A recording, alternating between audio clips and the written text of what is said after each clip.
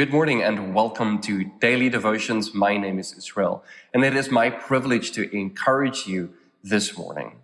We are in week 2 of our Chainbreaker devotion series, and it has been such a joy to look at the gift of the freedom that we've been given in Christ. Freedom is a gift, and gifts are a great joy to the body of Christ. The root word of the word grace in our Greek New Testaments, the language that our Bibles was written in, is the word char, meaning joy. And I strongly believe that a true revelation of the grace of Jesus Christ, the grace that Jesus has set us free, will inevitably lead to a greater revelation of joy in God. Joy equals freedom. Freedom from a spirit of heaviness, as the book of Isaiah says.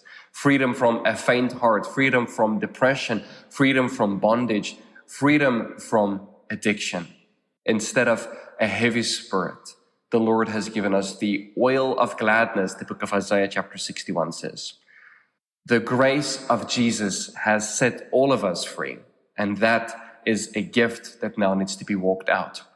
The New Testament theologian N.T. Wright, when he writes about the cross, says that on the cross, the powers of darkness that has kept the world in bondage, slavery, corruption, pain, and suffering has been defeated.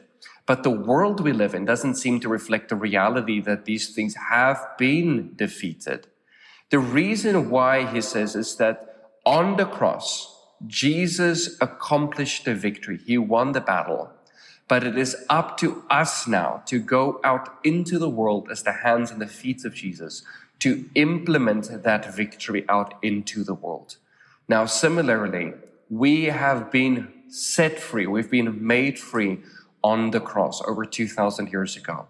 But our lives don't always reflect a reality of that freedom. We need to walk our freedom out. Psalm 119 verses 45 says, I will walk about in freedom, for I have sought out your precepts. We have been set free. Not only have we been set free, but we have become the temple of the Holy Spirit who makes us free. For 2 Corinthians 3:17 says, where the Spirit of the Lord is, there is freedom. But there's a great advice given to us here in the book of Psalms. I will walk about in freedom, for I have sought out your precepts. Freedom isn't a concept for us to understand. It is a truth that must be walked out. Freedom is only something we experience when we walk out our freedom.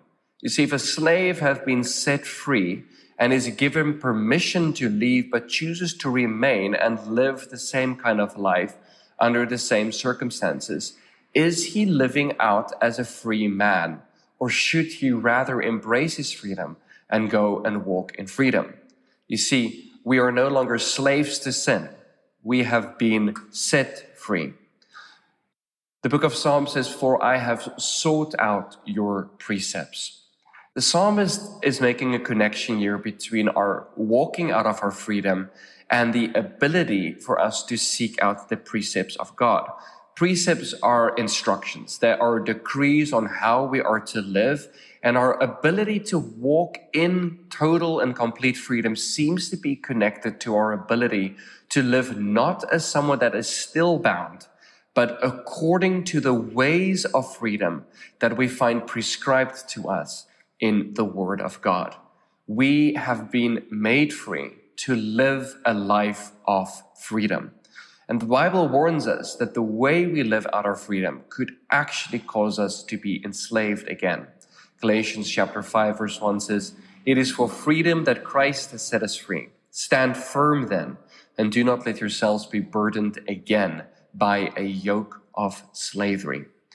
The Bible tells us that we are not slaves to sin, but rather uses very strong language and says that we have become slaves of God, slaves of God's grace. Romans chapter 6:18 says, you have been set free from sin and have become slaves to righteousness. And then in verse 22 it says, but now that you have been set free from sin and have become slaves of God, the fruit you get leads to sanctification and leads to eternal life. A slave of sin leads to death, ultimate spiritual death, corruption. And I think all of us can testify that we've once lived a life experiencing that spiritual death in our life. But being a slave to God not only leads to spiritual life in this life, but also eternal life in His presence. How we live matters. How we live our freedom matters. I have sought out your precepts. I don't think the church could ever emphasize enough the importance of studying and reading the Word of God. The words of Jesus are life-giving. In John chapter 6, verse 63, Jesus says so himself. He says, "It is the Spirit who gives life. The flesh is no help at all. The words I speak to you are spirit and they are life." You see, seeking out the words of life that Jesus spoke to us, as is recorded in the Gospels, empowers and imparts life to us so that we can walk out our freedom. You see, the revelation of the Word of God gives us a revelation of the Spirit of God. And the revelation of the Spirit of God will always lead to a greater revelation of our freedom. But freedom isn't a concept to study and understand. It is a truth that we must live out. Seek out the ways of God. Seek out His precepts. Walk in the ways of God. Be free. Live free. Because it is for freedom that Christ has set us free. Can we pray? Lord Jesus, thank you for the gift of freedom. Thank you that you set us free on that cross. Holy Spirit, I ask that right now you will come and give us a grace to walk out our freedom.